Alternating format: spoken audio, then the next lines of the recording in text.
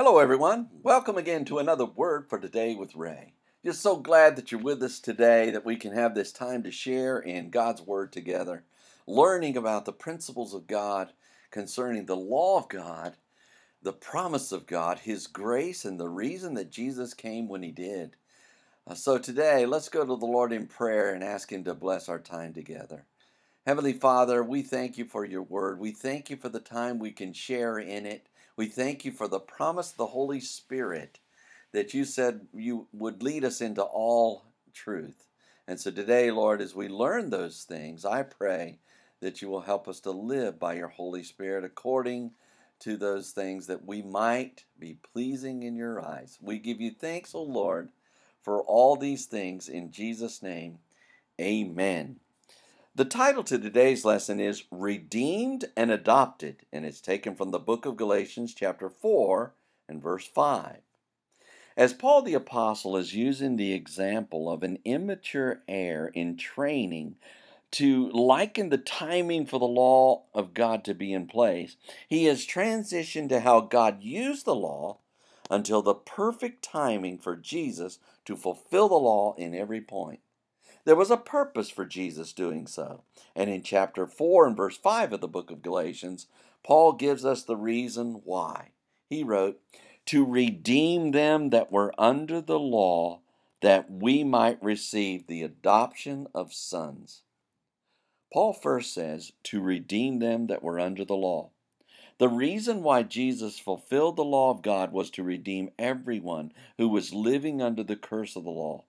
The law itself was not cursed, but because we could not keep the law of God, we fell under the punishment of it. We were, in effect, sold unto sin and were in need of being bought back, which is what redeemed means. Because Jesus Christ fulfilled the law in every point, he was able to buy us back from the curse of the law.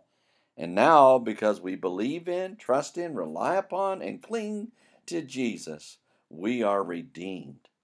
Paul continues that we might receive the adoption of sons.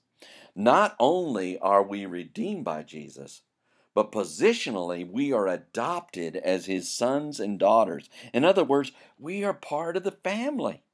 Jesus redeemed us from the curse of the law and adopted us into his family.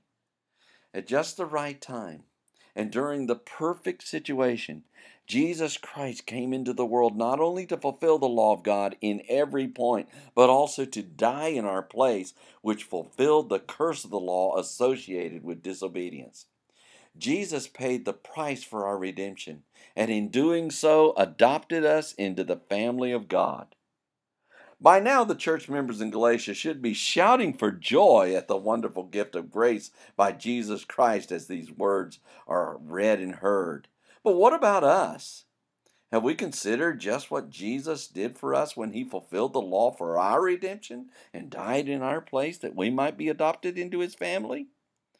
If we haven't received him by now, surely this point will convince everyone everywhere that God was actively at work in Jesus so that people could be in a relationship and fellowship with him.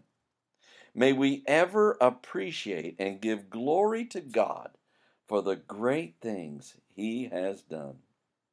Next time we will discover the wonder of calling God Daddy. So read ahead and let us join together then. Until tomorrow, there is more. And may the Lord bless you and keep you. May he make his face to shine upon you and be gracious unto you. May the Lord lift up his countenance upon you and give you peace as you continue to study his word in Jesus' name.